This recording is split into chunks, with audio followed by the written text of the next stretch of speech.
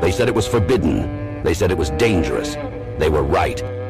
Introducing the Paranoid American Homunculus Owner's Manual. Dive into the arcane, into the hidden corners of the occult. This isn't just a comic. It's a hidden tome of supernatural power. All original artwork illustrating the groundbreaking research of Juan Ayala, one of the only living homunculologists of our time. Learn how to summon your own homunculus, an enigma wrapped in the fabric of reality itself, their power at your fingertips, their existence, your secret. Explore the mysteries of the Aristotelian, the spiritual, the Paracelsian, the Crowleyan homunculus. Ancient knowledge lost to time, now unearthed in this forbidden tale.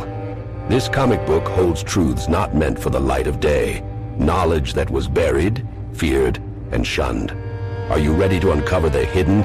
The Paranoid American Homunculus Owner's Manual, not for the faint of heart. Available now from Paranoid American. Get your copy at tjojp.com or paranoidamerican.com today.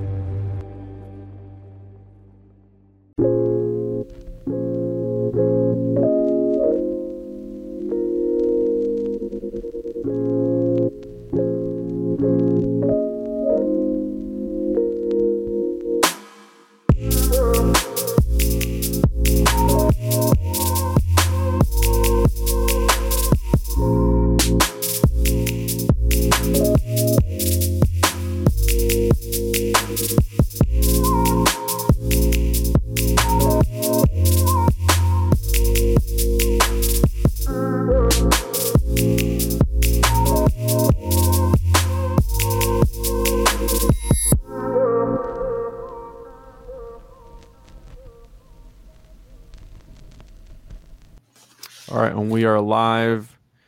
Welcome to another episode. Today we have a special guest with us, Shane Moore. How you doing today, Shane? I'm doing good. How are you? Doing all right. For the listeners, before we get into this, we're going to be talking about a few different things. Where can they find your work?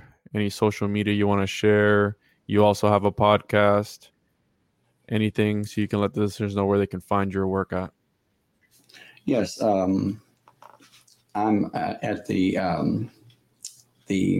Texorcist podcast on Spreaker, the Texorcist Live.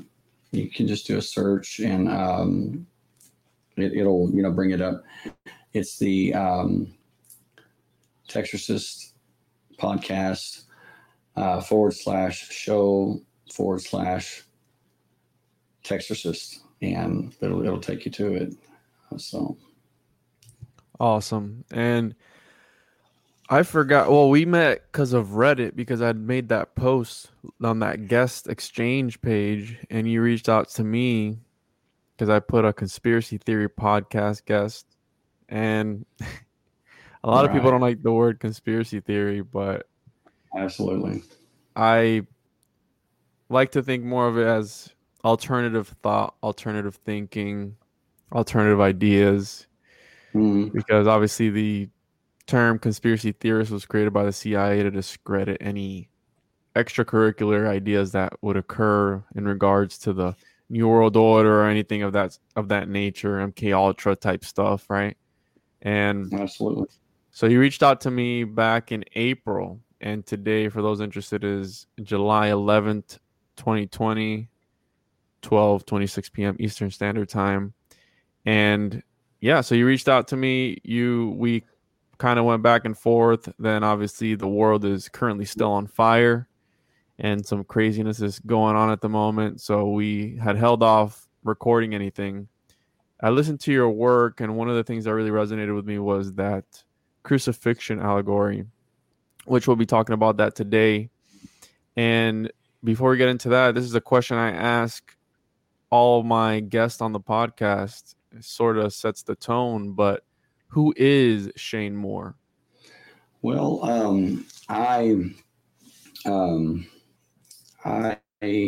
worked worked as a licensed funeral director and embalmer for 20 plus years, and helping people, as well as being a licensed minister. I was originally licensed or approved to preach and teach in the Southern Baptist denomination, but I soon changed that to non-denomination.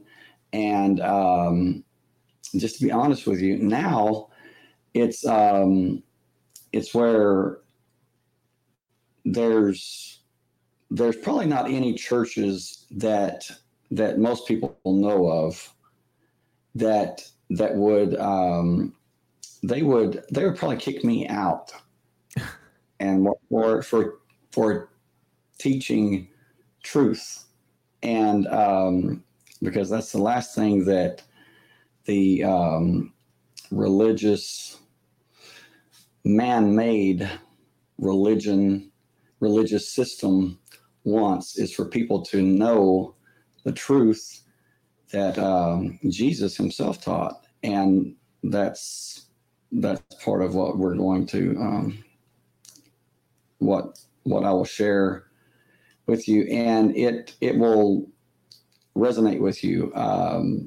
as truth always does. So, but I live in north central Texas. Have a little farm. We my wife and I, we rescue dogs, and that's very rewarding, and we just enjoy living life, the country life. Yeah. And moved away from the city about 9 months ago, and so we're pretty happy here. So Out in the country, I hear Texas, certain parts of Texas are really nice. I've never personally been there, but I would like to visit one day, hopefully. So, Shane, you obviously were a deliverance minister, and now you're pretty much saying you've broken away from that. Some of your ideas, may I dare say that they're heretical in a sense? That's pretty much what the Gnostics talked about back then, and obviously I've talked about the Gnostics in great detail on my show, and obviously what they believed and how they were casted out and ruled heretics by the church. Why? Who knows, right? Because obviously it's not canon. It's outside of the canon. That's not what it's supposed to be. That's not the official story. It doesn't fit their narrative. If you can achieve divinity within yourself and by yourself, there is no need for the church. It is a brokered experience, and they need to have control over that. And when they can't have control over you, that's when the issue comes. You've said, and on your email, you said Protestant exorcist. Did you do exorcisms? Is that what that means? No. It was it would be the equivalent of a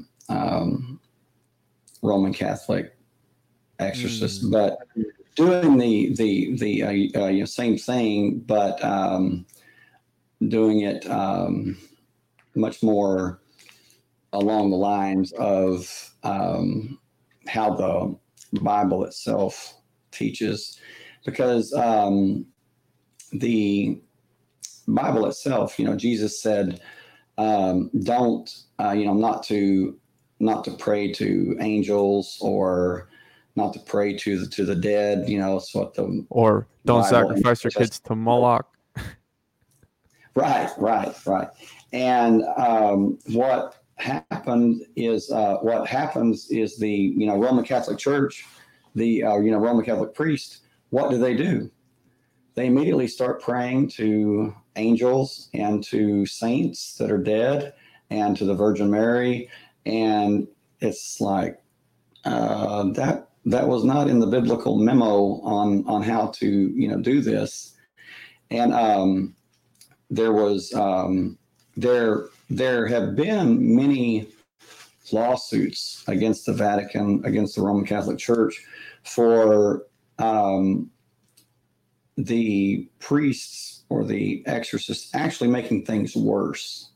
such as in the case of the that's a pseudo name for the movie The Exorcism of Emily Rose, which was a German girl, Anneliese Michel. She was not possessed. She was mentally ill.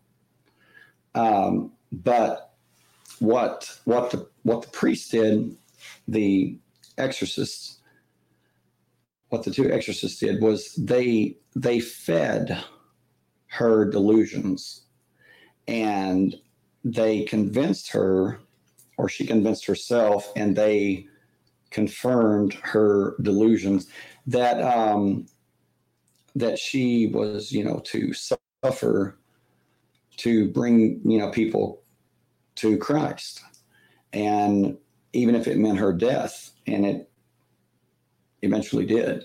She died Spoiler of starvation. alert. Yeah, she died of starvation in real life, and it was horrible. And so they were charged with manslaughter, and of course, they were acquitted, but they were guilty, and I've seen the videos, the actual videos. They're on YouTube. Very, very unsettling, to say the least. But they were, talking to the demons within her, and they said, okay, some of the demon names, I believe they said there were 5. They said that that one was Cain, one was Nero, and one was I forget now, but they were all known names, either historical names or biblical names. Right. And that's the problem that I have when people tell me I talk to an angel, and now after 28 years of doing this, I say, is it Michael? And they're like, how did you know? Well, because Michael's the number 1 angel, in the Bible. And, or if it's not Michael, it's Gabriel. And if it's not Gabriel, it's Raphael.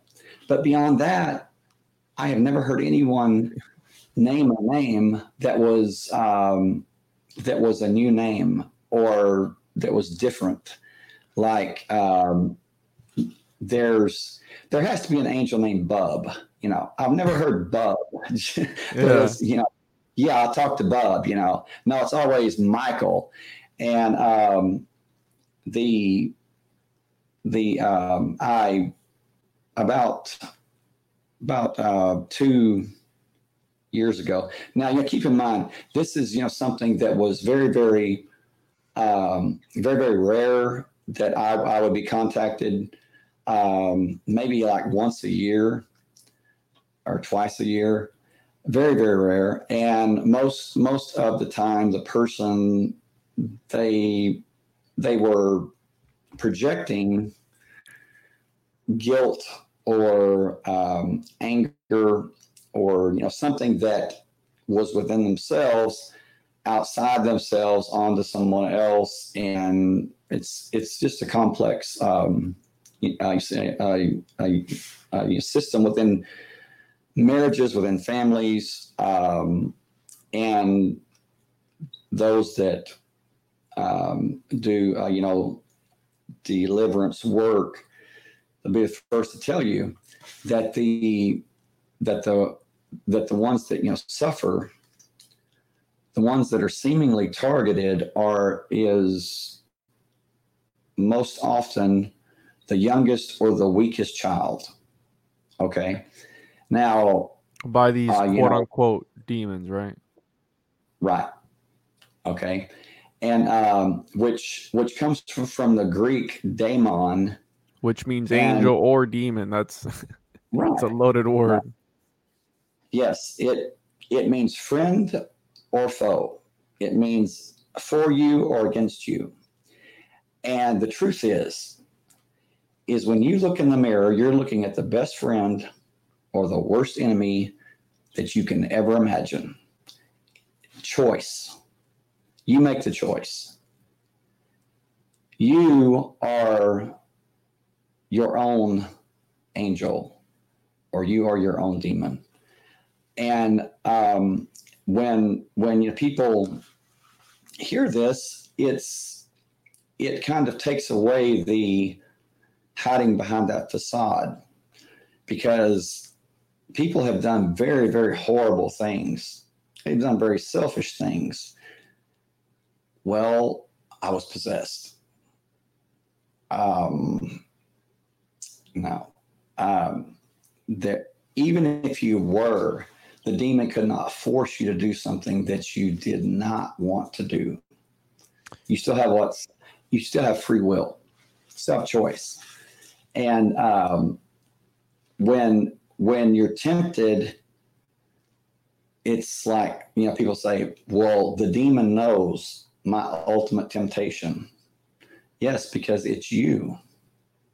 Yeah. It is you.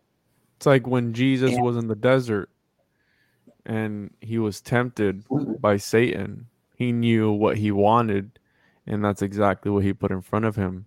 And the whole thing you're saying about when you look in the mirror, I've talked about this before. I've said that the mind has been accredited to the most horrific things in history, as well as the most astonishing and best and great inventions or ideas as well, right? How many people haven't saved other people, but then you have Hitler who killed so many people.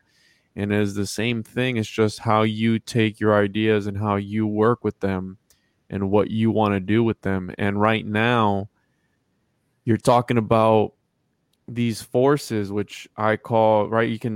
How the Gnostics term them the archons, and how you're saying that these people only talk to certain demons or entities, when the archons even said there's 365, 360 that rule over every dimension, the lower aeons. Every demon has their own realm. And these forces, when you succumb to any one of them, you become a slave to that archon in that realm. And right now I'm not saying that what takes place is not true. mm-hmm. It's very powerful, but it is not demons outside of the person that are responsible. Extremely powerful. And I have personally witnessed things that defied physics. I have heard voices like speak from right here when there was no one there. And you want to talk about making an exit in someone's house through a wall. It's like, where do you want that exit? Because, people say, well, it didn't scare me. Well, they're either lying or they're insane, because when that happens and you look and the person, whether it be a man or a woman, male or female, and they're looking at you and they're giggling and they're laughing.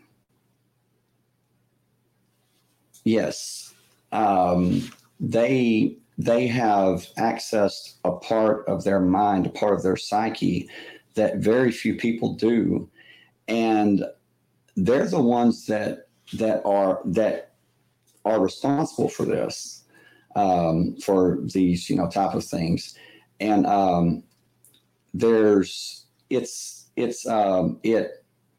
has to do with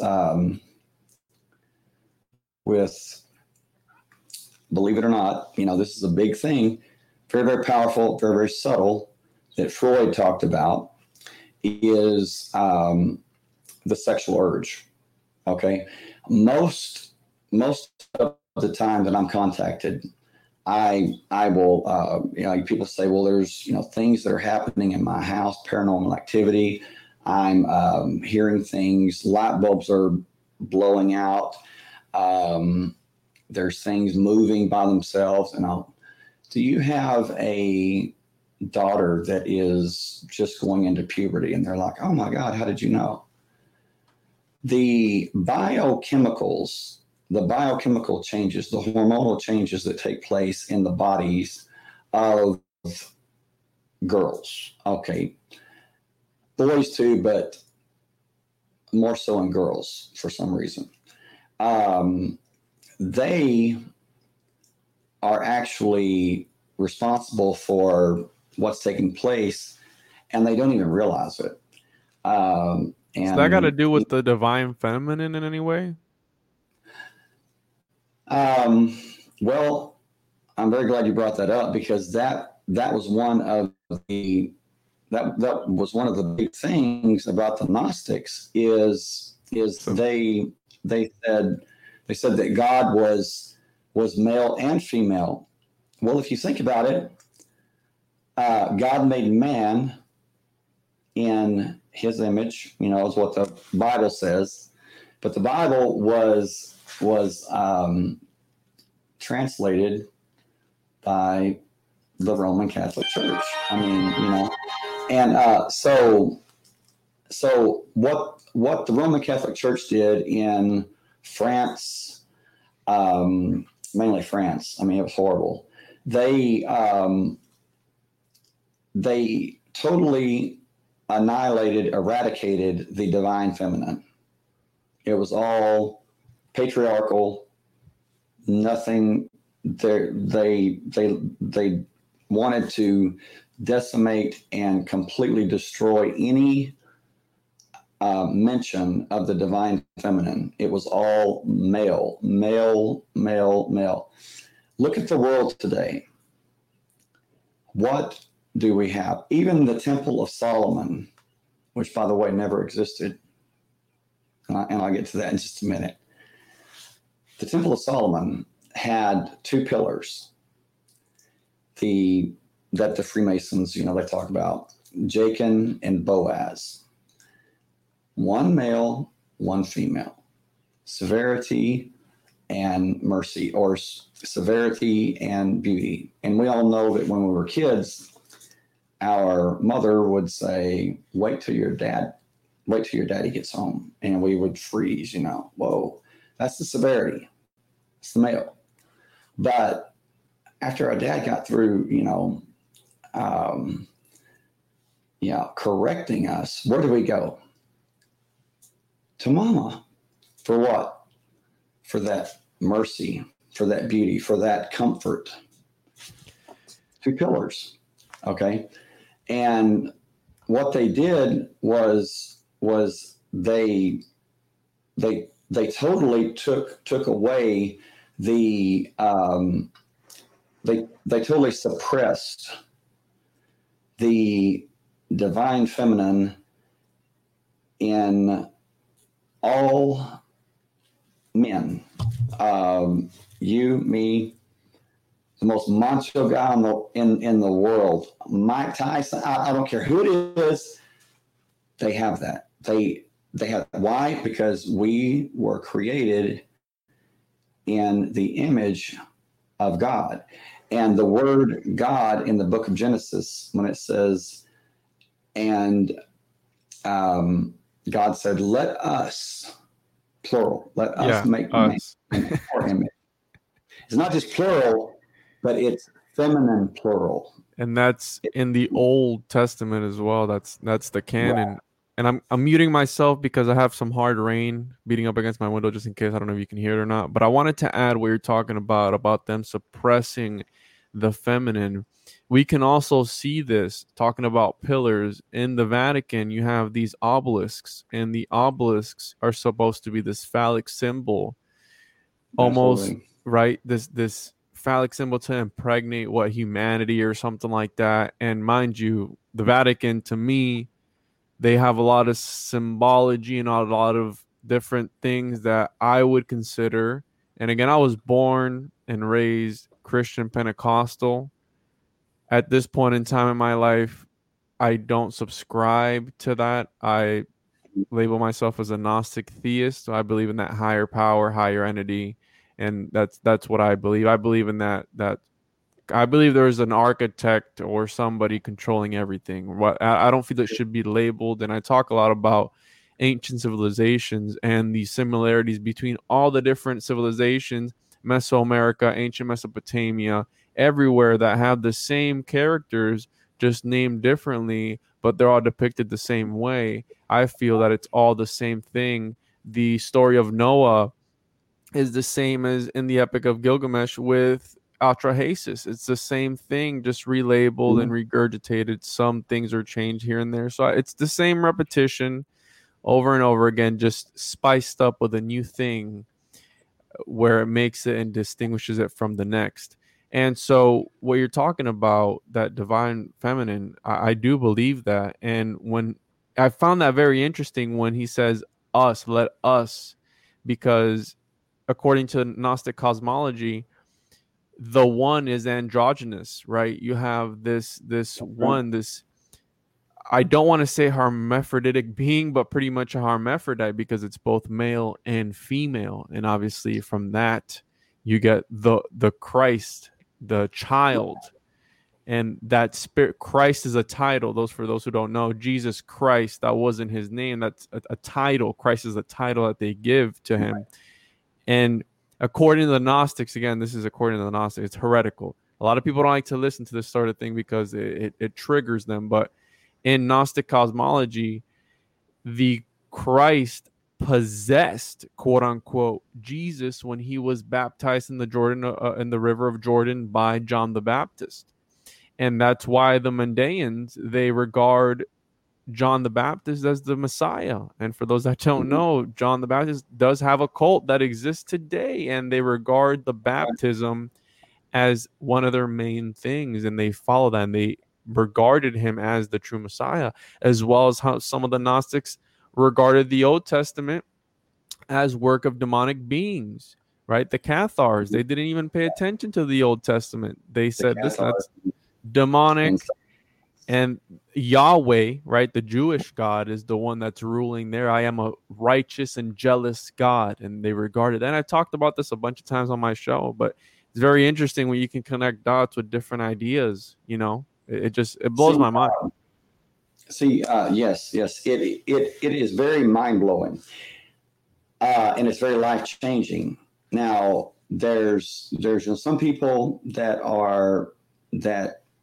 they listen to me present facts, and within 5 minutes they split because they can't handle the truth, because truth causes it's hell on your conscience, because truth demands that you change, that your mindset changes. And what does Jesus say? What does the Apostle Paul say? You must renew your mind. You must renew your mind. And also about the androgynous male and female. That's where so many people, including myself, get, or in the past got tripped up big time, is because God is spirit, and we must worship him in spirit and in truth. So it's talking about, in each one of us, we have the spiritual divine male, divine female, and therefore we have the two pillars. Now,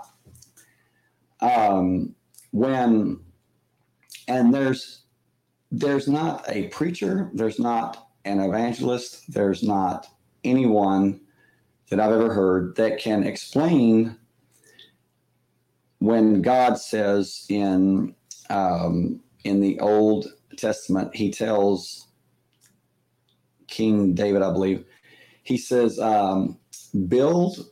He says, when you build my temple, he says, it shall be built without the sound of hammer and chisel.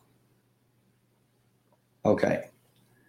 That poses a problem because you have like hundreds of thousands of tons of granite and rock to move. To how are you going to do that without God hearing the sound of hammer and chisels, cutting the rock and placing the rock, shaping the rock?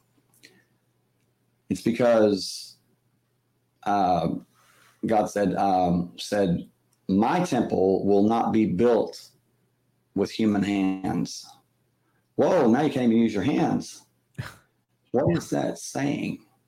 Everything in the Bible like that is written that way, is written so it is impossible for you to understand literally. The writers wrote it that way so you would stop and say, wait a minute, that doesn't make sense. How can that be? Yes. Dig deeper, dig deeper. What does Jesus say? The Pharisees, the religious leaders of that day, they were asking Jesus, people, they were asking Jesus, they said, when will the kingdom of God come? When will the kingdom of heaven be here on earth? And Jesus says, let me just read it here real quick. Jesus says in Luke chapter 17, verse 20 and 21, he says, it says, now having been questioned by the Pharisees as to when the kingdom of God was coming, he answered them and said, the kingdom of God is not coming with signs to be observed. Nor will they say, look, here it is, or there it is, or there's Jesus in the temple, or there's Jesus on the clouds, or there's Jesus at the sea. He says,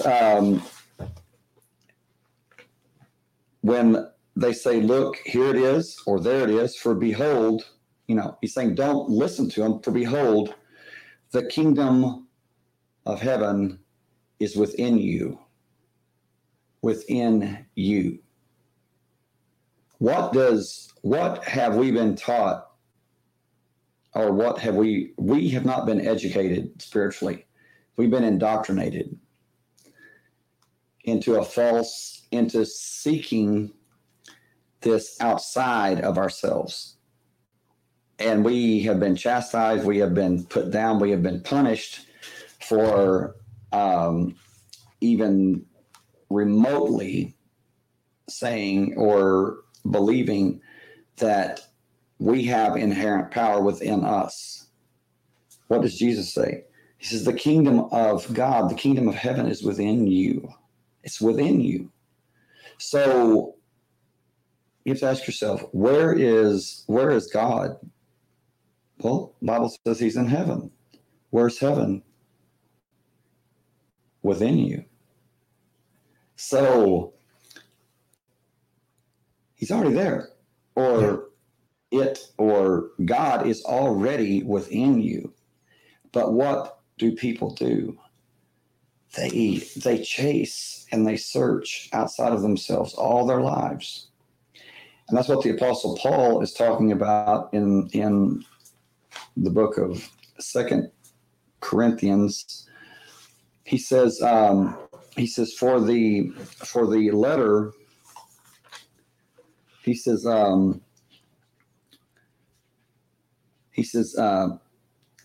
not that we are adequate in ourselves and consider anything as coming from ourselves, but our adequacy is from God, who made us adequate as servants of a new covenant, not of the letter, but of the Spirit. For the letter kills, but the Spirit gives life. What he's saying is if you follow this letter for letter, word for word, literally, you will die. You will, which I mean, we're all going to physically die, but he's saying you will physically die, and you will still be wanting, you will still have the veil on, believing that you weren't good enough or God just wasn't on your side to give you truth and knowledge that empowers. And Paul himself says this, view these biblical patriarchs in the Old Testament not as individual, not as real people, but more as nations, and so, but there's preachers that are very, very popular, and what they teach and what they preach is they say, I believe every word from Genesis to Revelation, and exactly what it says. Okay. Well, number one, take the Exodus for example. The Exodus never happened, but it did happen. And it's still happening. It happens within each one of us. Moses, there was no Moses. You're Moses. I'm Moses. She's Moses. He's Moses. We leave Egypt. You leave Egypt, I leave Egypt. Touch, and I don't mean to cut you off, Shane, but I'm taking some notes over here because you touched on Moses, and you touched on, I talk about this, there's a mystical comprehension to things as well as a literal comprehension to things, right? Mm-hmm. You can't, the Bible is symbolic. I believe it is a manual on life to become a better person, to achieve. Maybe Jesus was the, right, I don't know, an amalgam of everything that's supposed to be you at the end of the day, and just this one that you're supposed to become. But it touches, and pretty much is something I talk about, simulacra and simulation. Simulacra, when we give symbols credit and we make them what we want them to be. Just because you have a picture of Jesus doesn't mean he's Jesus. It's just a hollow picture of Jesus, but what it symbolizes to us, that's the power we give over it, over us. And funny thing you mentioned Moses, because I pulled up when he's given the 10 Commandments, what does he say? Oh, what if they ask me who gave this to me? He says, tell them I am that I am.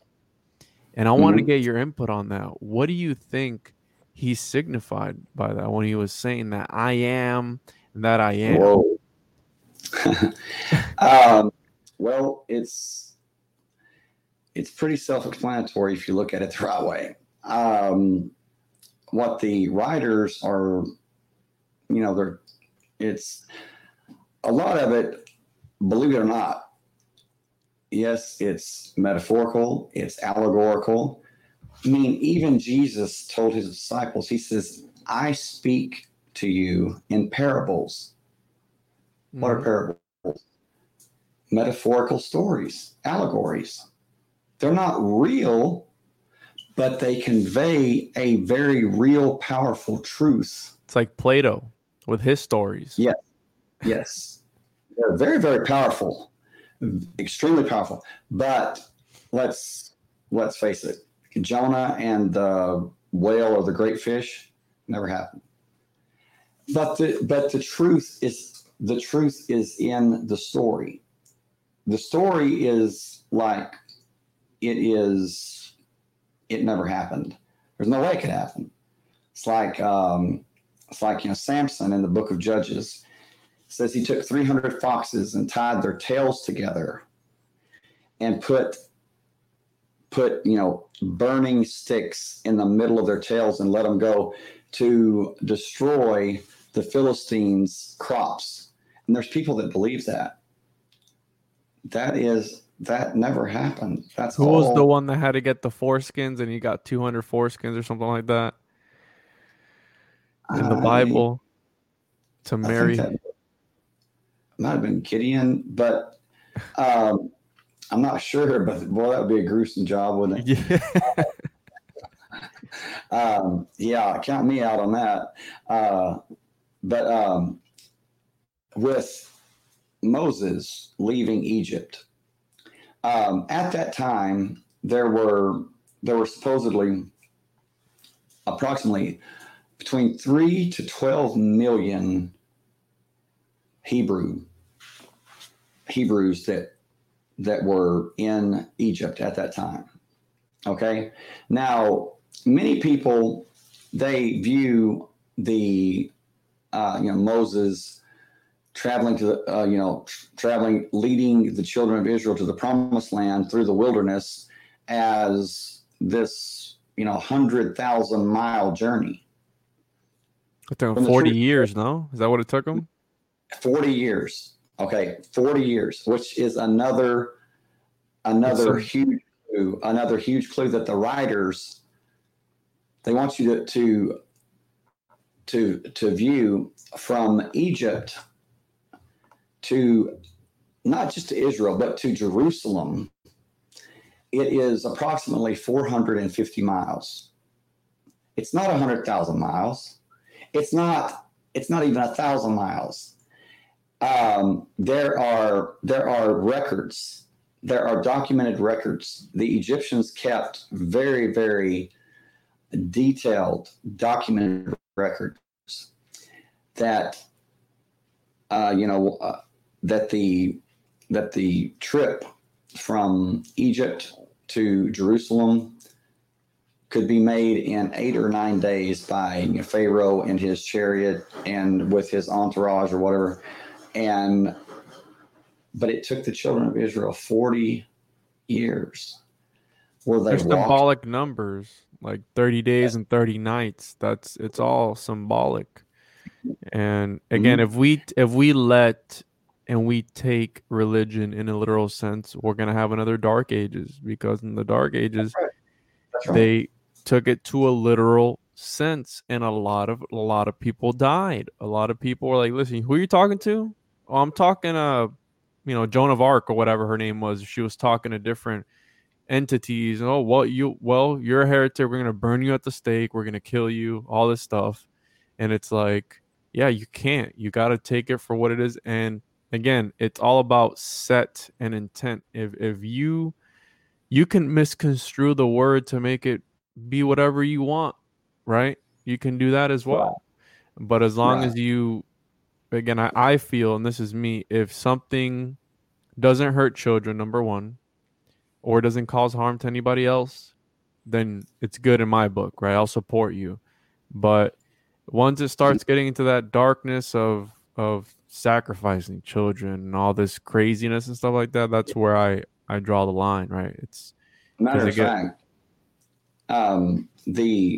the actual Exodus, Moses leaving Egypt, is nothing more than you and I and Joe and Mary and whoever leaving their lower mind for the promised land, which is the higher mind, the higher mindset, the Christ consciousness, which is in the Bible.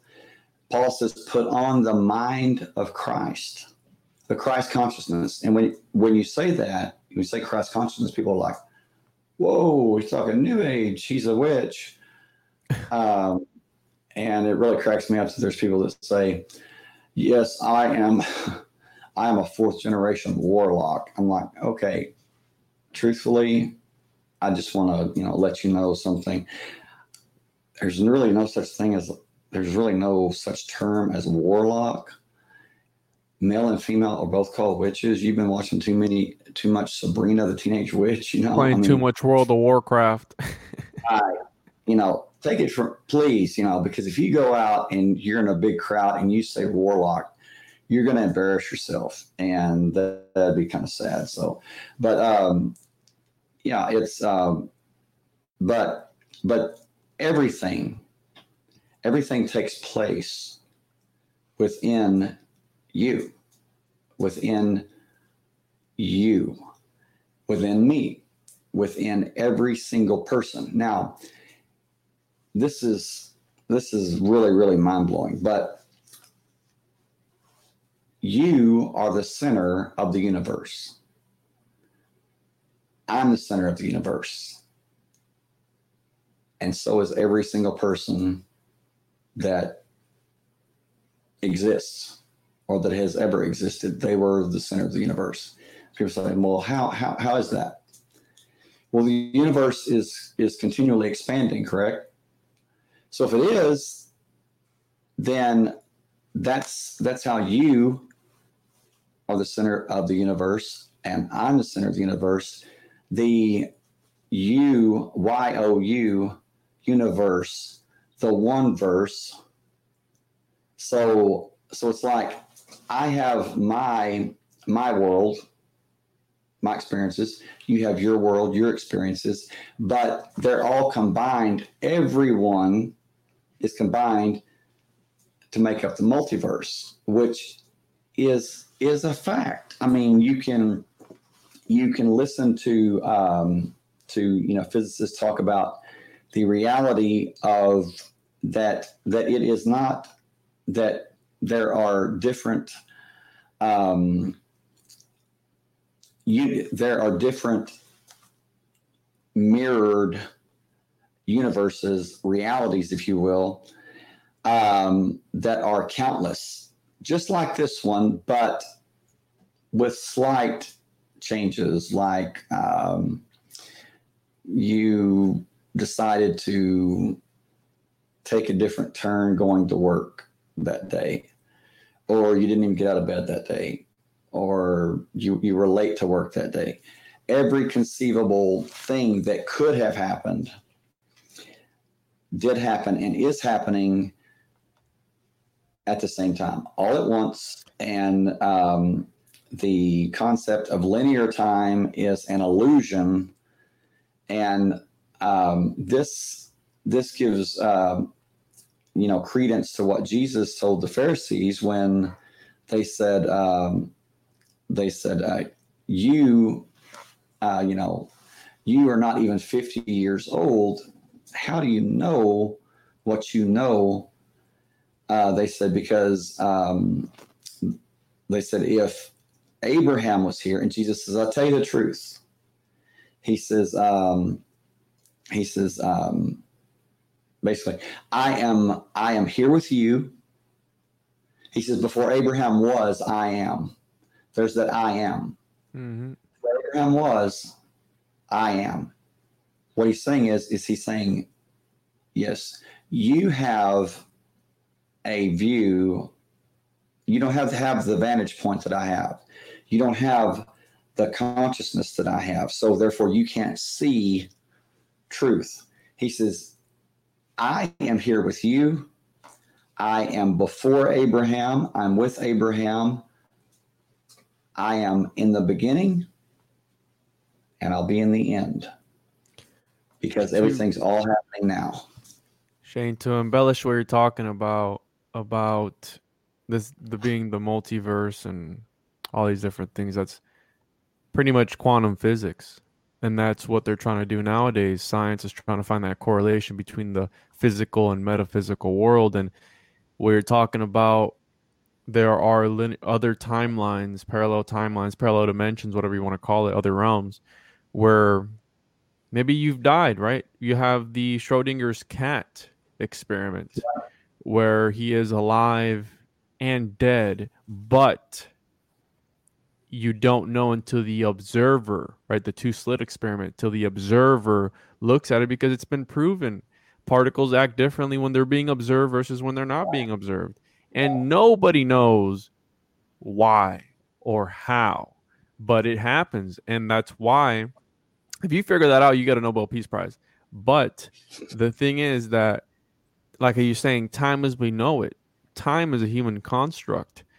The AD and BC system that we know today, Scaligerian chronology, was made by a guy, Joseph Scaliger. He was the one that created that. It's like what we know and what we regard as today is what we take. And I was watching, because yesterday I actually did an episode about simulation argument and all this stuff, and I watched the Truman Show. Mhm. And when they're asking the guy who's in charge of it all, he said some things in the movie that it really resonated with me. He says, "We accept the reality of the world which we are presented." And it's always Mhm. like the main official narrative is what you take, and that's what we go with. And it's like maybe there's more to this than that. But then I have a conflict within myself, because sometimes I'll be talking about something like this and my nihilism kicks in, and I'll go, maybe there's nothing after we die. Maybe all this is just a messed up world, and that's just how the system works, and that's that. And when we die, there's no reincarnation, there is no heaven, there is no nothing, right? But that idea is boring, and I Well, don't like to think like that. But some parts of me sometimes right, do think right. that way. Consider this. The Jewish, the ancient Jewish, literature, such as the Kabbalah, I'm talking the really, really powerful books, the Sefer Yetzirah. I hope I pronounced that correctly, but it's the Book of Splendor or the Book of Formation. It's how God formed reality, formed the universe and everything in it with the 22 Hebrew letters. Okay. How many, when you look at the 22 Hebrew letters, you think about the number 22. How many chromosomes do we have besides the X or Y chromosome? 22. How many amino acids do we have? 22. It's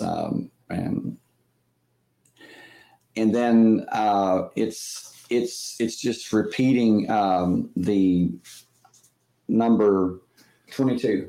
Okay, well, when it talks about the God, using the Hebrew letters to create, it also says that when Moses went on Mount Sinai to receive the commandments from God, he not only received, people have watched the movie, The Ten Commandments, where Charlton Heston comes down from the mountain and he's got these two granite blocks, 5 laws on this side, 5 on that side.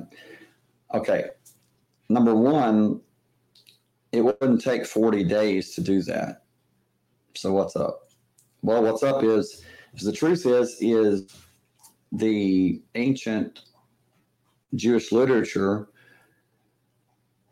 says that when Moses arrived at the summit of Mount Sinai, that he looked down and there was a transparent blue stone, what looked like a blue stone that was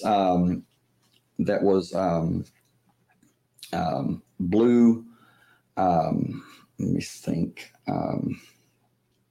Not jasper. Gosh, it just now left me. But anyway, it's a precious gem, and it will come to me. But it was as hard as stone, but could be rolled up like a scroll. Okay. Now remember that it was as hard as stone. It was transparent, but it could be rolled up like a scroll. Okay. They said that God gave Moses the Torah, the first 5 books of the Bible, and the Kabbalah, which was the oral. It was not written down. Mm-hmm. It was the oral tradition. So that's a lot of information. And the way God gave it to him was in an unbroken code, an unbroken sequence of Hebrew letters, something like 304,000 some odd Hebrew characters, Hebrew letters, unbroken. in a unbroken sequence. What is that? Computer code.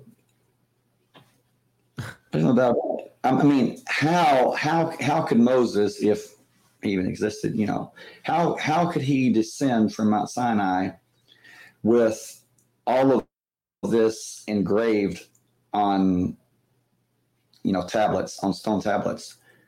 My God, he would bring the mountain with him, all this engraving.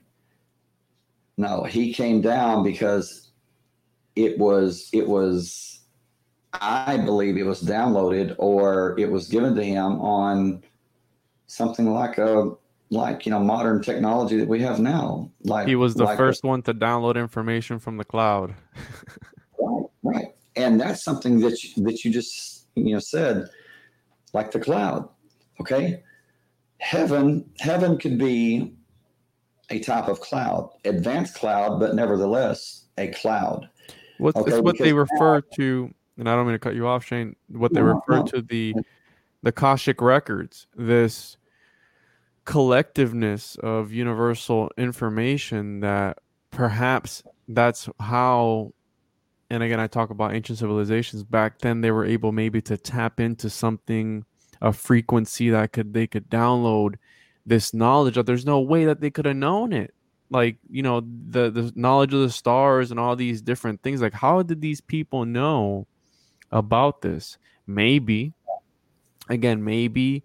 they were talking to these entities that they refer to. Maybe that's what it was, this higher consciousness that they were able to tap into, and they were able to get information from it. If it's demonic or not, whatever you want to refer to it. But to touch on what you were saying earlier, the chromosome and all this stuff, the anatomy of an atom, right? You have the proton, the neutron, the electrons, the three, right? The Trinity. You see this all throughout all these patterns, all throughout even nature itself. And it's very interesting. What you have is you have the proton, the electron, and the neutron. You have the positive, the negative, and the neutral. And with the neutral being with that, representing God the Father, God the Mother, and God the Son. What is God the Son? He brings the two pillars together in the middle. The middle pillar in Freemasonry is invisible. You don't see it. Why? Because it's representing Christ. Now, Christ is, this is, where was Jesus? Where was Jesus crucified? At the place of the skull. Now think about that. Place of the skull.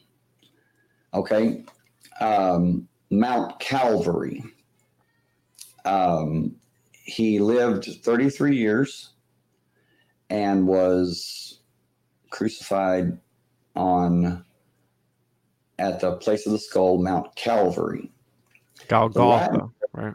The Latin word in any medical dictionary for the top of your skull is calvarium. That's where we get Calvary.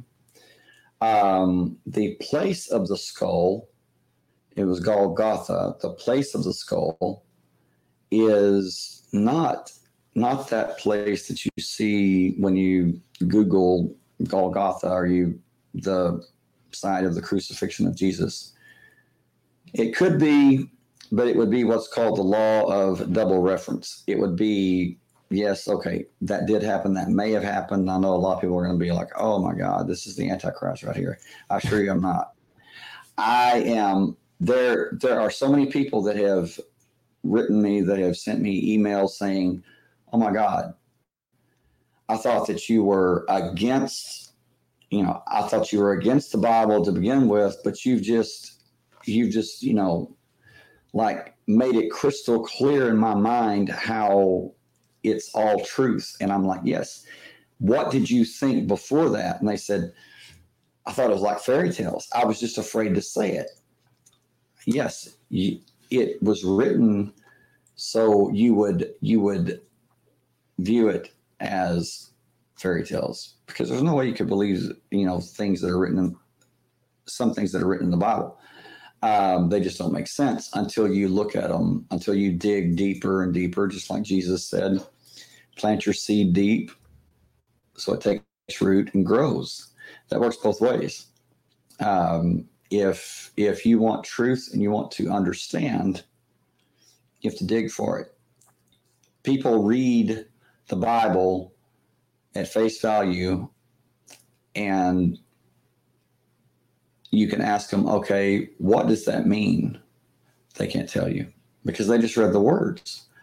But if you really, really get into it and you really, really look at it, like I'm saying, metaphorically, allegorically, it is all truth, but it is the ultimate truth.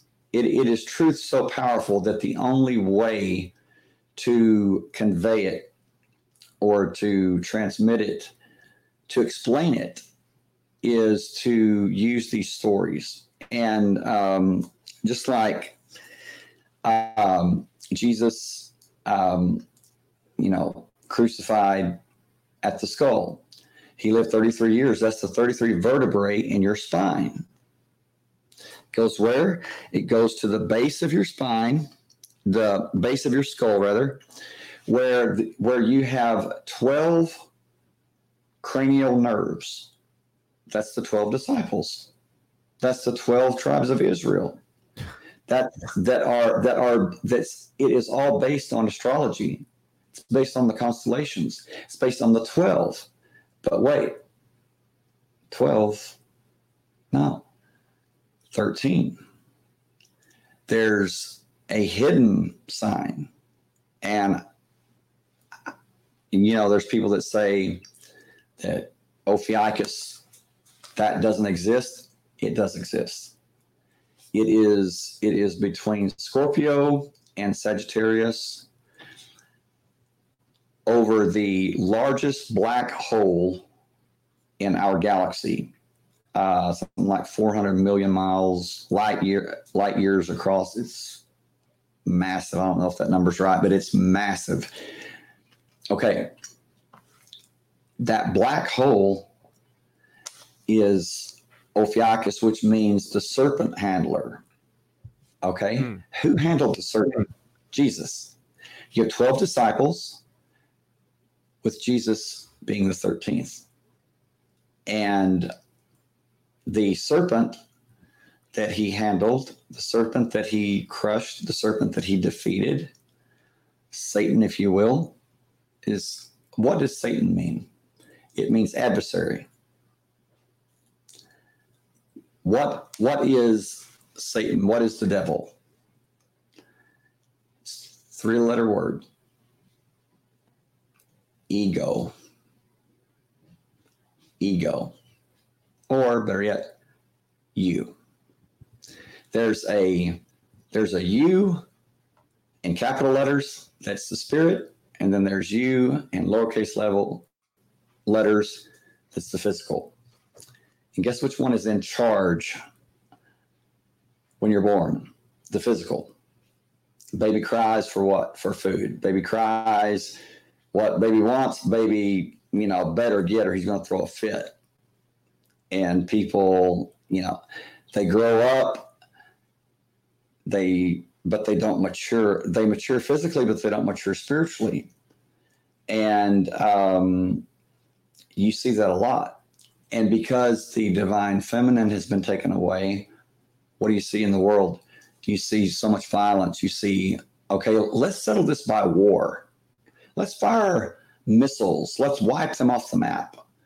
When, if the divine feminine, if hadn't been taken away, there would be that balance there that, wouldn't be so keen to, knock somebody's head off, for, there would be the balance there, but that's been taken away.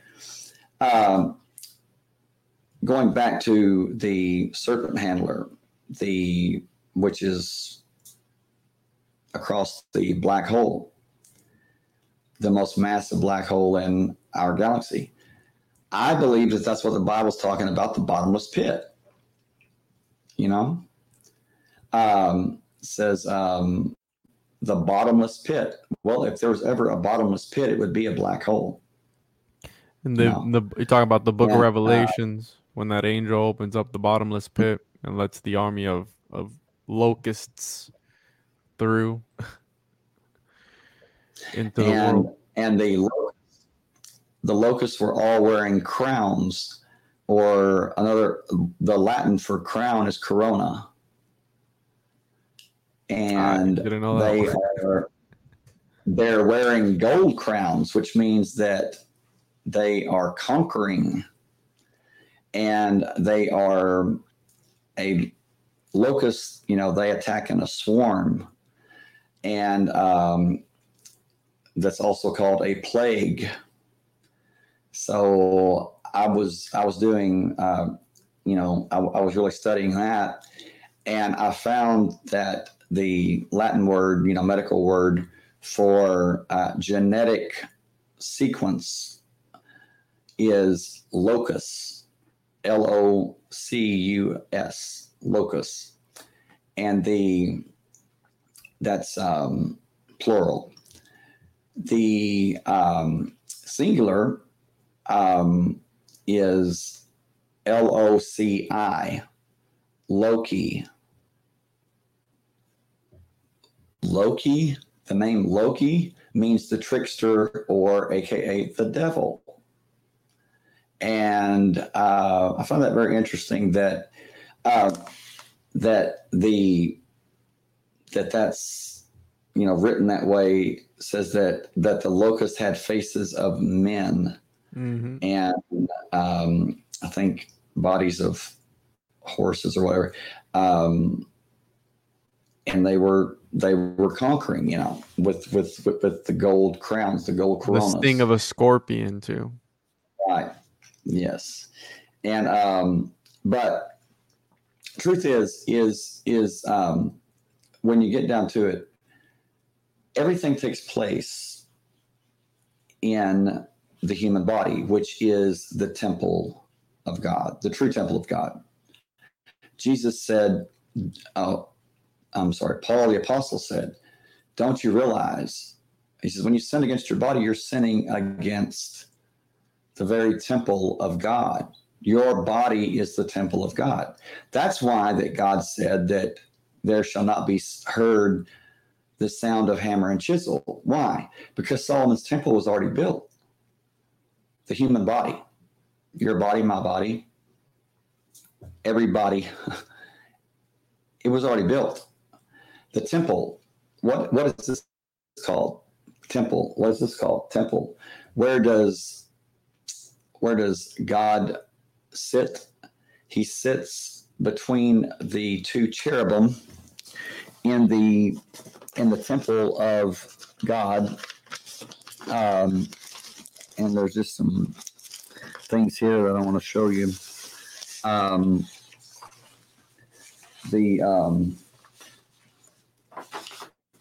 This is the human brain with the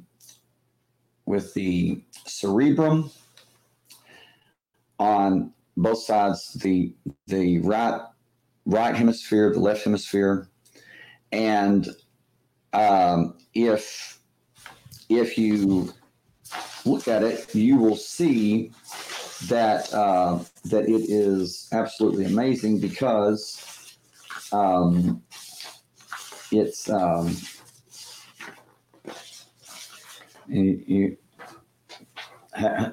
let's see right here, the human brain. Do you see what I see? Let me see it. Okay. Where does God sit? He sits between the two cherubim, the two angels' wings in the temple of God. Okay. This is God within you. The only thing is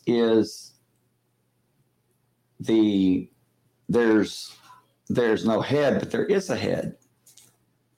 The head is is the pineal gland, located in the center of your brain. It is in the brain, but it is not actually a part of the brain. It's separate. So therefore, that's why that it is not added on the X-ray or whatever. And that's why that the Bible says no one has ever seen the face of God. Because it's too righteous. He showed his backside to, who was it? Right. Moses. Yeah. But this is why, and I can you can see that this is an actual body. It's the shape of a body sitting in the lotus position. Yeah. I mean, it's absolutely amazing. Just blew my mind with that, Shane. Well, get ready, because this is really something. And to add to that, Shane, before we move on, in the upper aeons, where you have the one emanating out, right, and you have their Trinity, they describe the upper eons as this metaphysical realm, this other dimension, and it's described as well as the watery light, where I see you and you see me and you, and that's why we are all one. I am you, you are me, right? And this watery light, when the divine spirits up there, they see themselves, they see you within themselves, and you see yourself within them. Again, that divine spark and that divinity. Right, because the truth is the, as you so aptly put it, you said, this is what quantum physics is. Is the definition of quanta is packet of light. Light packet, or packet of what is light? Light is energy. What does the Bible say? It says God is light. There's no darkness in him. Why would it say that? Well, I'll give you a hint.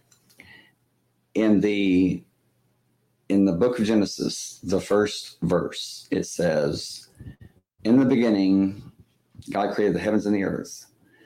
And God said, let there be light. And there was light. And the light shined in the darkness, and the darkness comprehended it not, or the darkness did not overcome it. I have people say, oh, I wish I could have been there. I bet it was brighter than 1,000,000 suns. And I'm thinking, okay.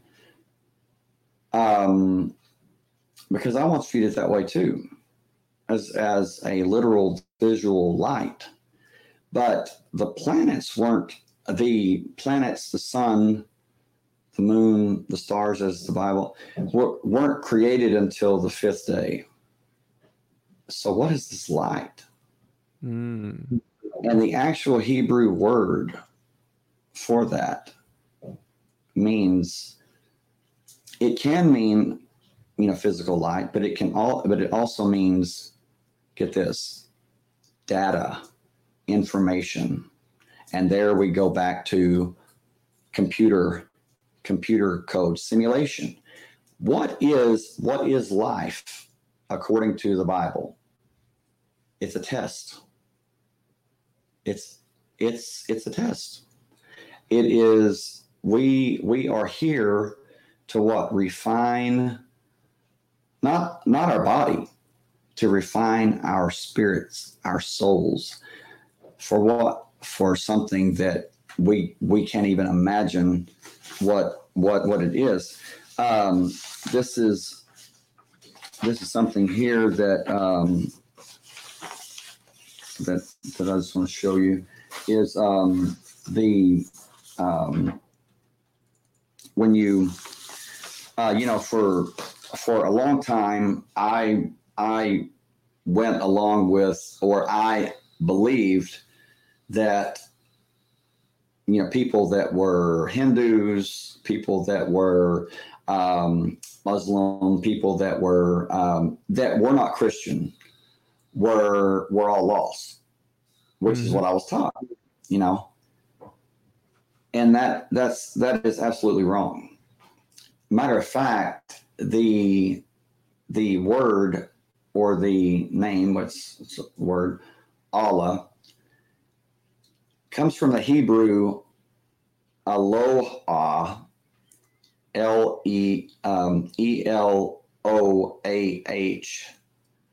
which is the male word for God. Elohim is the feminine, and it means oak tree. And you were talking about the obelisk and the phallic, the representation of the phallus. That's the oak tree. And what I found is that in every major religion, Buddhism, Hinduism, no matter where, it is all based on the temple of God, which is in your head. It's in my head. It's in the human head. That is the template. What I'm going to show you is the face of Ganesh, which is the Vedic god, I believe, in Hinduism, and I'm not too sure on that, but you will see clearly that what this is, and it is absolutely amazing that this is. What you have here is you have the human brain. Okay, that's a dissected.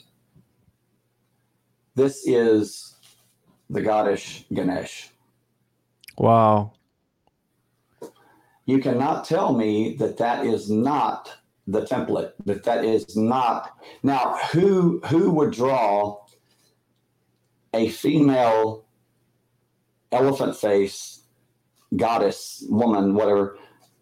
No, they're not drawing that. They're drawing this. They're drawing this. So why? Because so it looks like it is representing this, and also people should ask, well, why does she have an elephant's face? She doesn't. It has nothing to do with a literal goddess. Yeah. That's amazing. And then when you look at the human brain, which let me outline this really. And Shane, quick. I don't put video, but I'm actually gonna go out of my way to upload this because I feel that people should see this, because I do audio only, but I've been contemplating on doing video, and I'm actually gonna post this because you're blowing my mind right now. And how, we go back to the same thing. How could they have possibly known that would look like that, right? That depiction, right? Well, the truth is that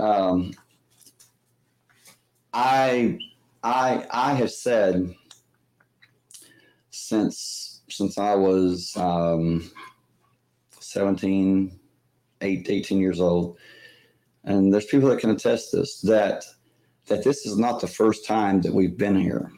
This is not our first rodeo. And they said, okay, well,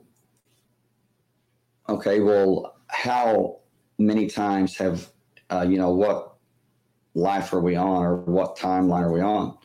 So we're on the 6th. Now, I have no idea why that I said that, but I've said it. I am 51 now. I've said it since I was a teenager. just something that I just The 6th. knew. Yes, just the 6th. And then about 10 years ago on the History Channel or the one of those channels, which I don't watch TV. I stopped watching TV about 20 years ago, but I saw this where they said that scientists have discovered, and you can look this up, that on Earth there have been 5 planetary extinctions. And I'm like, whoa. I believe that. I believe there has been Extinctions. They said whether it was an asteroid colliding with the Earth or a meteorite colliding with the Earth or a plague or whatever, that there have been 5, which would automatically put us in the 6th. Okay. And then it was just flashed to me the days of the week. What comes after the 6th day? The Sabbath, the rest. It's over. It's done. Just like Jesus said on the cross, it's finished. And this is, I truthfully believe that this is the last, this is the last go around. Now that's, as far as Earth, as far as this planet, I have no idea about, there's you people that say, when you die, this is what happens. Okay. I'm not going to do that. I'm not even going to attempt to describe what happens when you die because I've never died. So, but I will show you this. This is the human brain with the, this is the pons, which, by the way, the Latin word for Pontius, for the word Pontius, or the Latin word for bridge is pons, Pons. Okay. Now you have Jesus that was on the cross, who symbolically took the hand of a perfect loving God and the hand of sinful man and put them together on his bloody chest at Calvary and said, "It is finished." From the gates of Eden to the cross, man was at war with God.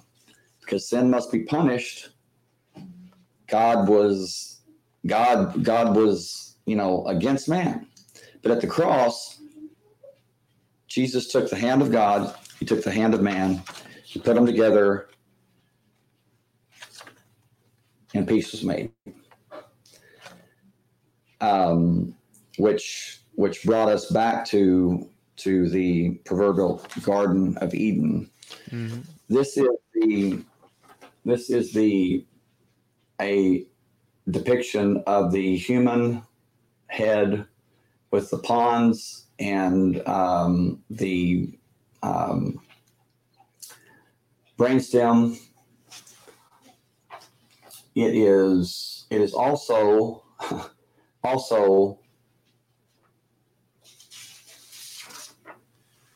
the Lamb of God.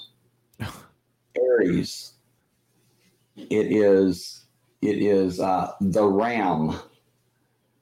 The ram. Wow. What is RAM in computer terms? Memory. Memory.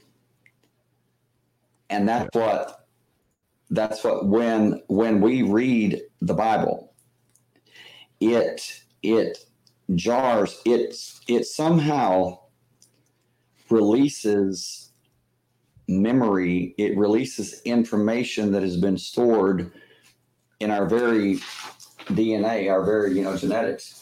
but this is the, let me show you this here.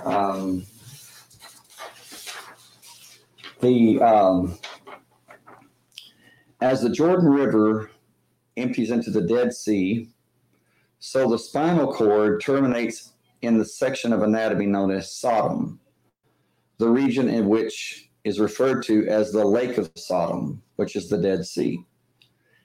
That is the sacrum. That's the sacred place. Mm-hmm. That's AKA the tomb, the burial site of Jesus. It says Jesus was not a savior until he was Christed, christened, baptized, or anointed of John, but not by John. John, or Ionis, is the oil, the ointment, which it was in Egypt, it was the fat of the crocodile, the Messa, where we get Messiah. The sacred fluids from the colostrum in the brain, there's two. One is yellow and the other is white. There you have the metaphors for the milk and honey, the land of milk and honey, referred to in the Bible. The children of Israel, having been given the promise to return to this land flowing with milk and honey. The pineal gland is Joseph, the carpenter, the quote unquote stepfather of Jesus. The pituitary gland is Mary.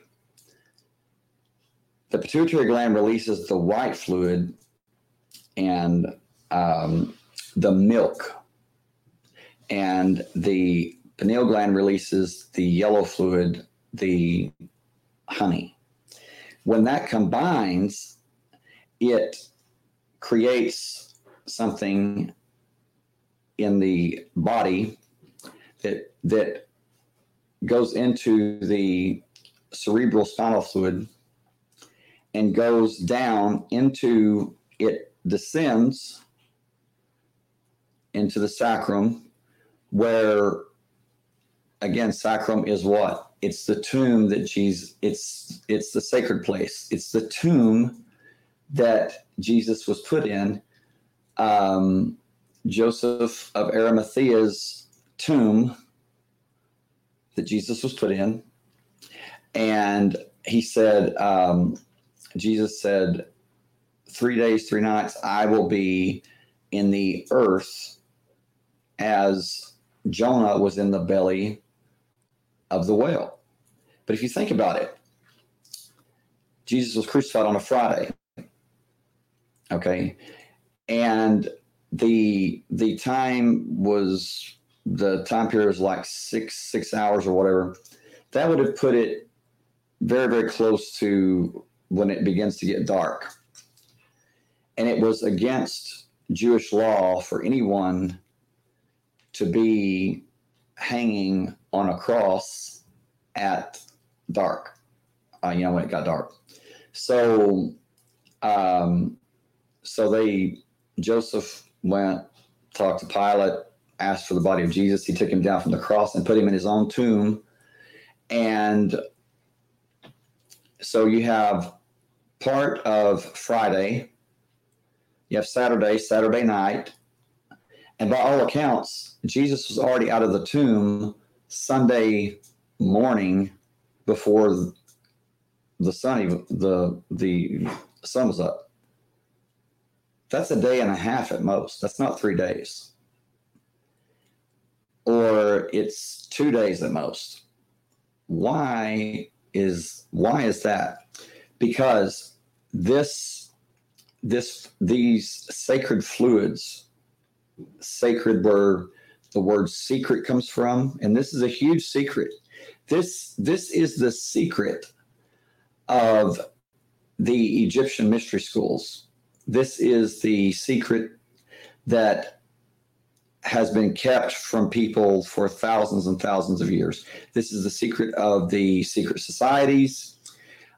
fraternity, skull and bones, whatever you want to call it. It's all talking about this, and they don't want you to know it.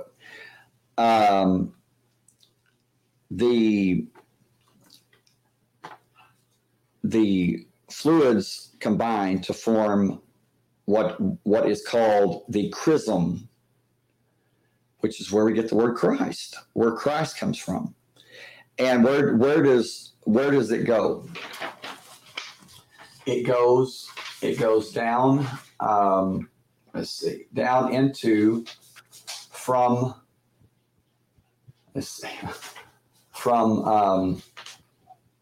heaven, which is the brain, the head, the brain, the mind.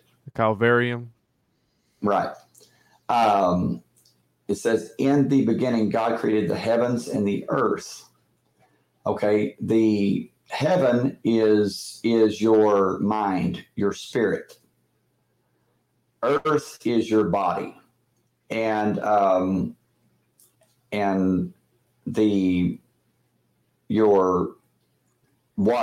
what the devil is, or what Satan is, the adversary, is your ego, your carnal mind that is led by the desires of this world, physical desires, physical, not spiritual. Okay, this Christ, these two fluids descend down the spinal column, which is the Jordan River, into the Dead Sea, which is the sacrum, the tomb. And this happens each month, depending on again, your astrological sign, your birth date, your time of birth, place of birth, whatever. And you have approximately, it's a little over 2 days, a little over 48 hours to do what? To raise the chrism, to raise Christ back from where? From the dead. Where? To the Father. Joseph, the pineal gland, and Mary, the pituitary gland. When it happens, just make it just a short version. When the chrism is raised, and it is raised through your will and having meditated, which is taking no thought, just clearing your mind as much as you can. That's what Kundalini is, isn't it? Isn't it bringing up that energy? It's the red and white, whatever you want to call it. The two serpents, Mm-hmm. and it is the serpent. People say, well, that's evil. No, it's actually a symbol. It's symbolic of wisdom. Jesus said, "Be as wise as the serpents." That's right. Innocent as doves and wise as serpents. Yeah, absolutely. And he said too. People say, the truth will set you free, and I'm like, no, it won't. What? So the truth will set you free. Better yet, the truth and understand will set you free. Yeah, truth is truth, whether you believe it or not.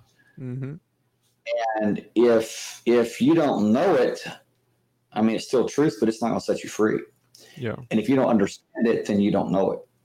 And this chrism, this Christ, comes up and it crosses the nerve, let me see, the nerve in the base of the skull, and it is let's see, I don't know the name of it. It just just left me. Starts with a V. That when you look at it like on an X-ray or whatever, it's in the form of a cross. It looks just like a cross. Okay, that's where the chrism is refined. When it passes this cross, proverbial crucifixion, it is made something like 10,000 times more concentrated. And when that happens, it goes back to where? Back to heaven, back to the Father, where it activates the pineal gland. And when that happens, you have Christ consciousness. You have the mind of Christ that Paul talks about. And that is, I just want to say that you know, there's people that say yes, you know, this is baptism, you know, being baptized in water. No, that is not. That is symbolic of you being baptized in the two sacred secretions from the pineal and the pituitary glands into the cerebral spinal fluid, aka the Jordan River, that leads to you ascending to heaven. This is not the rapture. I'm sorry, but this is not going to happen. You know, where, you know, people you know, some people say, well, I don't believe in fairy tales, you know. I don't, you know, there's much more believable things that they don't believe, but there's doctors, there's lawyers, there's people that are very intelligent that will look you in the eye and say, Jesus is going to return on a white stallion, and all the believers are going to be called up in their bodies to meet him in the air after the dead have been raised from their caskets and from their dust. And I'm thinking, okay, if you literally believe that, you really shouldn't be dissing any, you know, person's belief of anything, because that's pretty far-fetched, you know, when you think about it. That's because it's not true. I mean, it's not, you know, people say, well, Jesus was the stone that the builders rejected, the chief cornerstone, correct? You know, Jesus said, you know, talked about, you know, the stone that the builders rejected, pineal gland. That's the stone. And because I've heard about, to add on that, I've heard about that. Sometimes your pineal gland can get calcified and hardens up over time, and that holds you. From fluoride, yeah, which is in the waters, yeah, and in toothpaste, supposedly. And what has been added to our drinking water and to our toothpaste, and, you know, been found in the air that we breathe, fluoride. Yes. And to add on these chemicals that you're talking about, and this ancient knowledge, this esoteric knowledge from back then, and I tell a lot of people, the issue is these ancient scriptures of back then, these dark arts of back then, this knowledge that people had, where people still practice it today. That's why some people, and again, if you want to believe it or not, demons do have power. Satan does have power in this realm, in this material world, just how in the book of Job, right? Jesus said, you can do whatever you want to, just don't take his soul. His soul is mine. And he tried to break him, and he couldn't break him. But it goes back down to almost an alchemic mindset of creating things from the ether, from earth, wind, fire, water, all these things together, trying to create something. You're talking about a stone, even the philosopher's stone. What was that for, right? That same mindset. That is the great work, the philosopher's stone, the turning of lead to gold. Mm-hmm. That's all you. That's all me.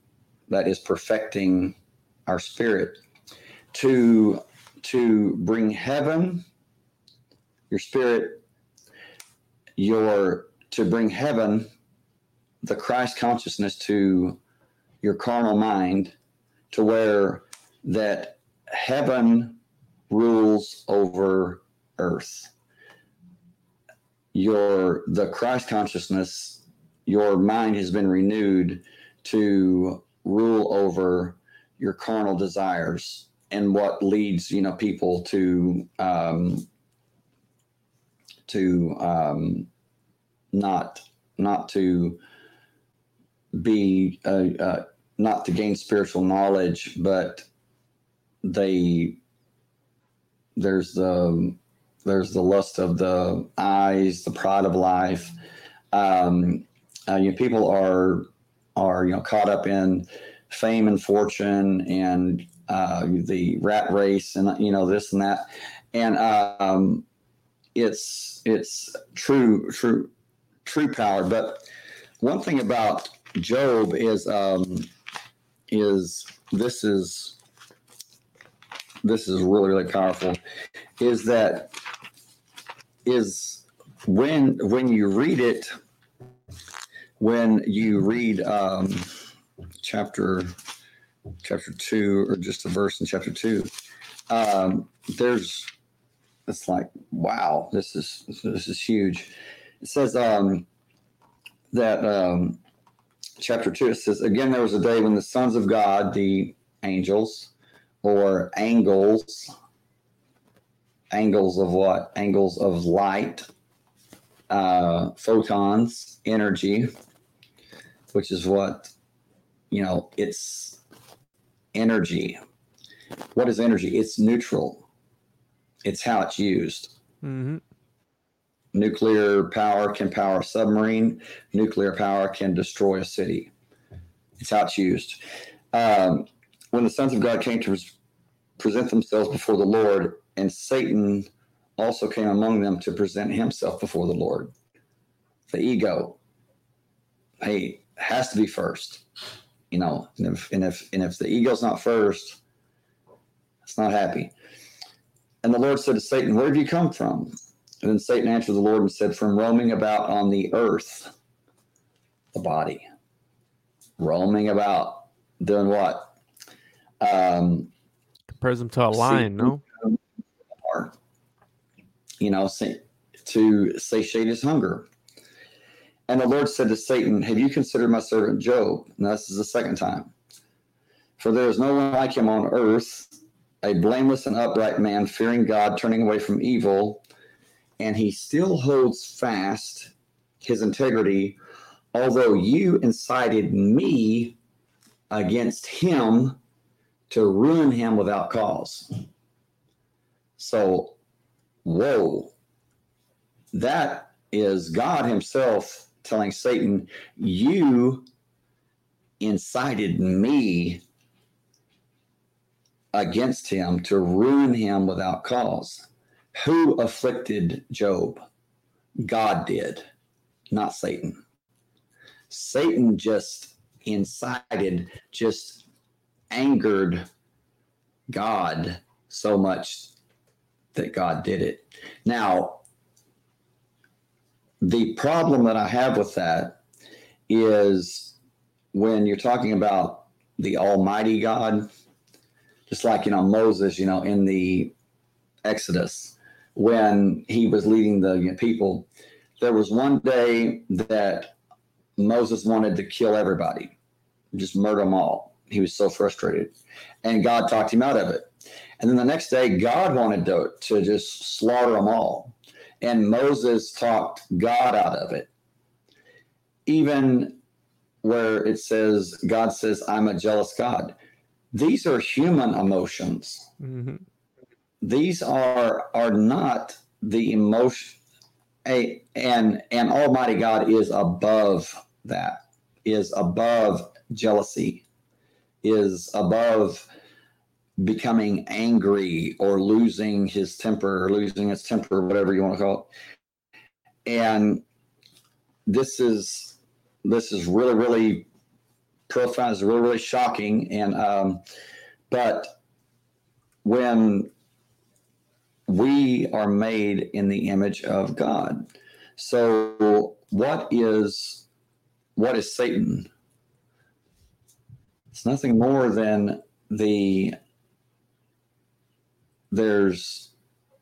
it's the dark side. It's the ego that of God himself. Because when you look at, just like the Gnostics, they said, well, if it wasn't the duality of, the negative of God himself, and God is almighty, then why hasn't Satan been obliterated? Why hasn't he been destroyed? That's why.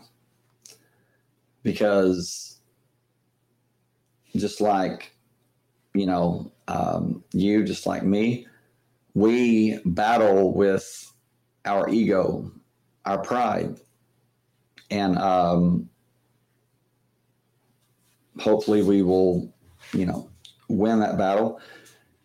God, Jesus, whatever you want, they have conquered that. They have won that battle. They've won the war.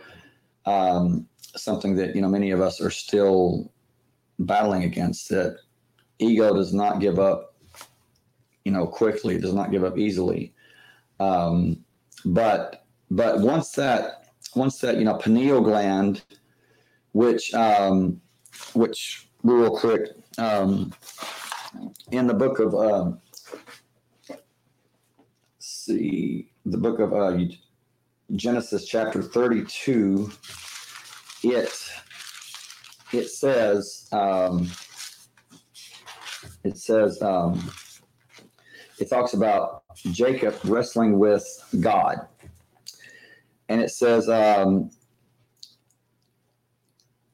verse 22 through 31, it says, now he arose the same night and took his 2 wives and his 2 maids and his 11 children and crossed the ford of the Jabbok, of the river Jabbok, which means pouring out. It says, and he took them and sent them across the stream, and he sent across whatever he had. It says, then Jacob was left alone, and a man wrestled with him till daybreak. Which the man's been said that it was an angel. It's been said it was God. By all accounts, it was God himself. It said, wrestle with him until daybreak. And when he saw that he had not prevailed against him, he touched the socket of his thigh. So the socket of Jacob's thigh was dislocated while he wrestled with him. Then the man said, let me go. Or God said, let me go, for the dawn is breaking. But he said, I will not let you go unless you bless me. So he said to him, what is your name? And he said, Jacob. And he said, your name shall no longer be Jacob, but Israel, for you have striven with God and with men and have prevailed. Then Jacob asked him and said, please tell me your name. But he said, why is it that you ask me my name? And he blessed him there. So Jacob named the place Peniel. Wow. No kidding. Peniel. Peniel. For he said, I have seen God. I have seen God. Let's see. Real quick. I've seen God face to face. He says, for I have seen God face to face, yet my life has been preserved. It says, now the sun rose upon him just as he crossed over Peniel. There it is again.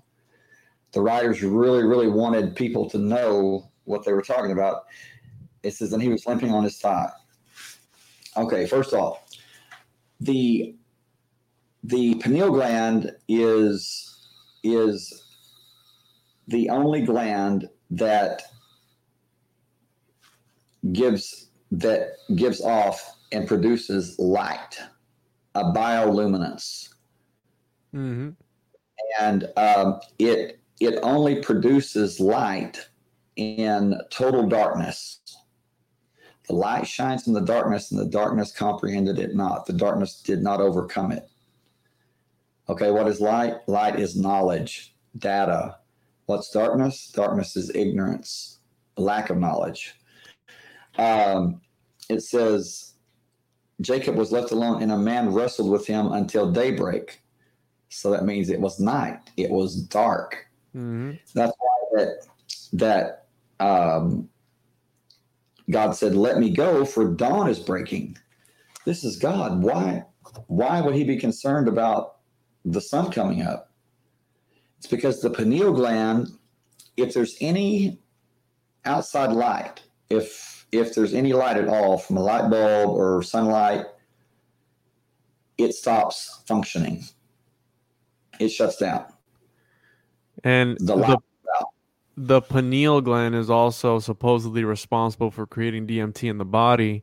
And there are monks that would go underground for days and weeks at a time in order to tap into this supposedly the body creates DMT, and it would create more in the darkness. So these monks would pretty much be having these divine experiences within underground.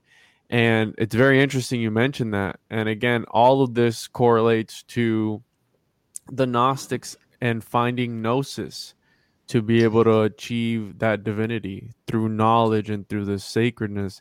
You can transcend through all the material realm and become a divine being, right? This is what they all talk about. And you know, I pulled up a few verses here that I wanted to talk and say. Peter 5:8, be sober, be vigilant, because your adversary, the devil, walks about like a roaring lion, seeking whom he may devour. And Carl Jung also talks about that darkness, that dark self, that I forgot what he called it, that everybody has within themselves. And again, that ego construct that's always controlling everything we do. And it goes back again, you're talking about that we are the temple, we are divinity, we are our own gods. And it goes back to what I had mentioned at the very beginning, before we started recording, Ephesians 6:12, for our struggle is not against flesh and blood, but against the rulers, against the authorities, against the powers of this dark world, against the spiritual forces of evil in the heavenly realms within ourselves. Yes. Where is God? He is on his throne between the cherubim in heaven, which is the mind. And where does Ephesians say that these principalities and powers are? In the heavenly places. And but the pineal gland produces light in the darkness, which is where the term dark arts comes from. It's kind of tongue in cheek. It's not literally dark as an evil. It was done in the dark because that is opening that people call it the third eye or whatever. It is, Jesus said when thine eye becomes whole, becomes one, becomes single, he says, then you will, you will have power. You will have power. How many people, including myself, for so long went to church and studied and listened, and you were always promised that you were going to receive this power, but you never did.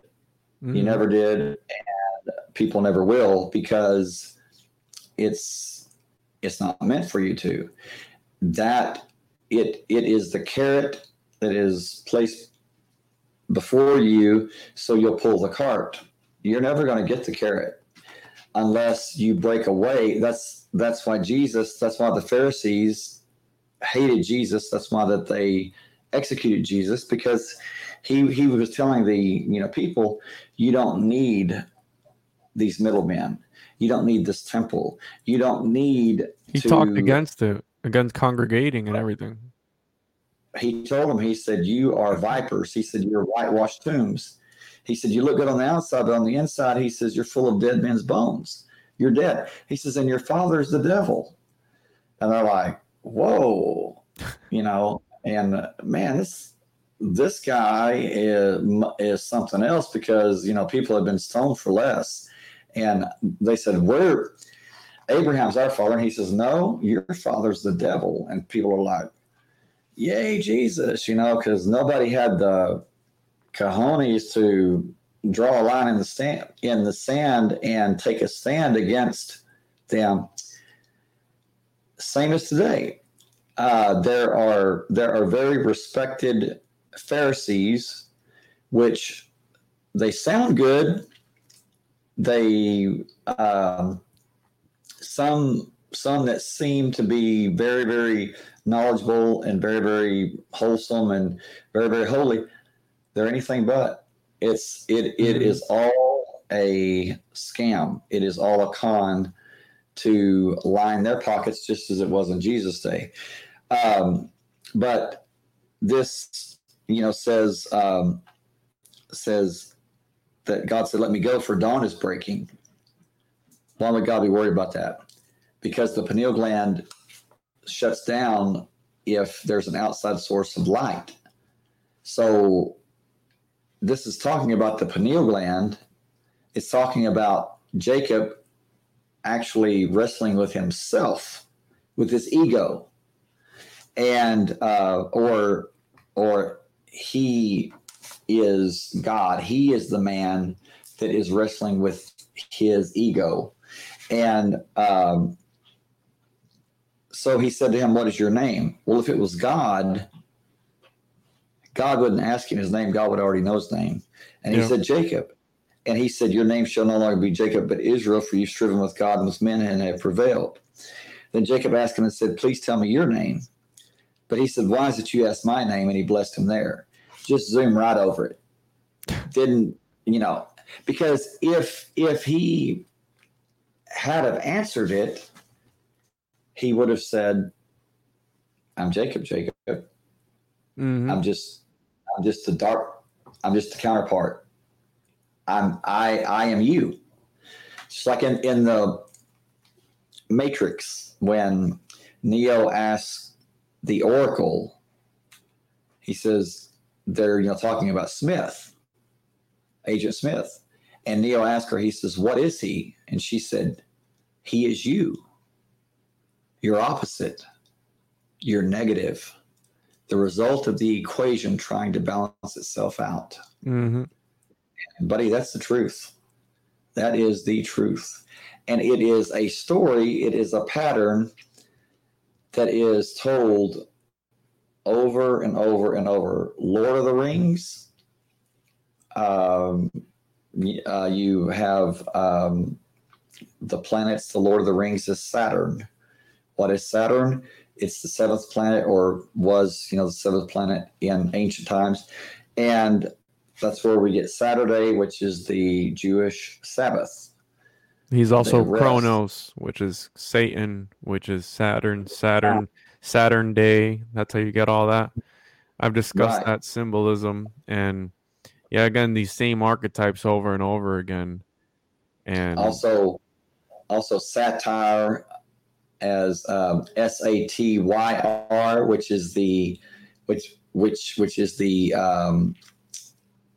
which would be Pan, or the half man, half horse, or half man, half goat. Baphomet, yes. Absolutely. So, but it says he blessed him there. So Jacob named the place Peniel after the pineal gland, because he said, I've seen God face to face, and yet my life has been preserved. He saw God's face. What did he see? He saw light. God is light. There's no darkness in him. He saw the light of his pineal gland. And just to make sure that people get it, it says, now the sun rose upon Jacob just as he crossed over Peniel. So there again is the light reference to being made to Jacob, whose name was changed to Israel. It's talking every bit 100% about the pineal gland and the activation of the third eye, which I also believe was the is the gateway to heaven.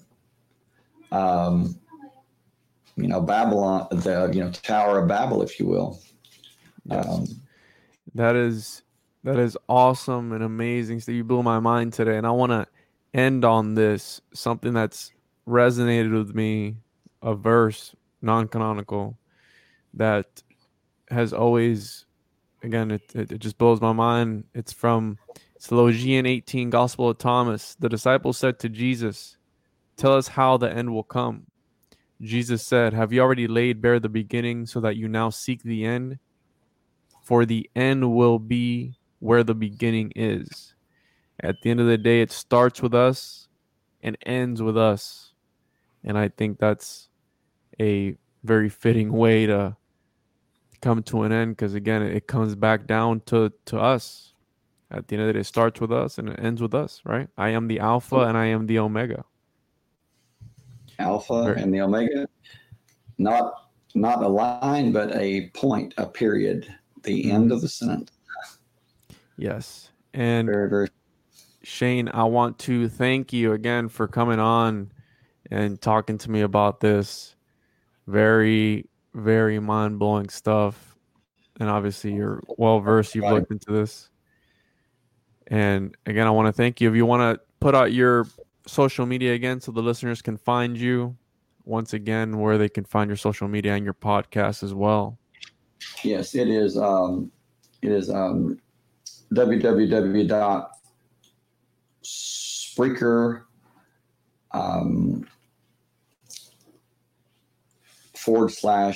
/Texarcist. I'm sorry, show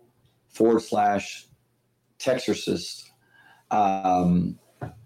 And that it will take you right to Spreaker, or you can just do a Google search for the Texarcist Live, and it will come up. I'm on iTunes, Spotify, just various ones. So that would be much easier.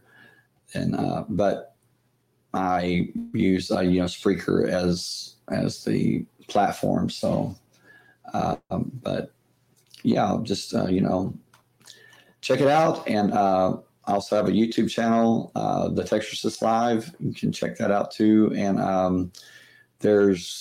believe there's 135 archive shows, and from A to Z. So a lot of different topics, and check it out. I appreciate it. Awesome. Send me those links and I'll post it in the episode notes. And once again, Thank you so much, Shane. I really enjoyed this a lot. Very thought-provoking and a different look on everything, a different look on the story of creation, on just about everything. And obviously these thought-provoking arguments and conversations, that's why they were ruled heretical, because just thinking about it makes you feel a certain type of way. But I talk about things that a lot of people don't want to talk about, but we must talk about them and present these ideas. One thing, one very, very important thing, Jesus said, broad is the way that leads to destruction, and many will enter therein. He says, but narrow is the way that leads to eternal life, and very few find it. Very few find it. Jesus is saying that. And I find that very, very powerful, because when you look at it like I have, presented it, that's what he's talking about. He's talking about everyone is on the broad road. They're looking outside of themselves for something to save them, and it's not coming. The narrow road is inside. Matter of fact, the claustrum, where the two secretions come from, is actually Latin for closet. When he says, when you pray, go into your prayer closet and pray in private, not like the Pharisees that pray to be seen. Mm-hmm. It's all the internal, narrow is the way. So yes, it really is. Awesome stuff. Awesome stuff. Thank you again, Shane. Hopefully we can get you on the show again in the future, and we can discuss some other things. You have other things as well that interest me, and yeah, look forward to seeing you again, Shane. Thank you, Juan.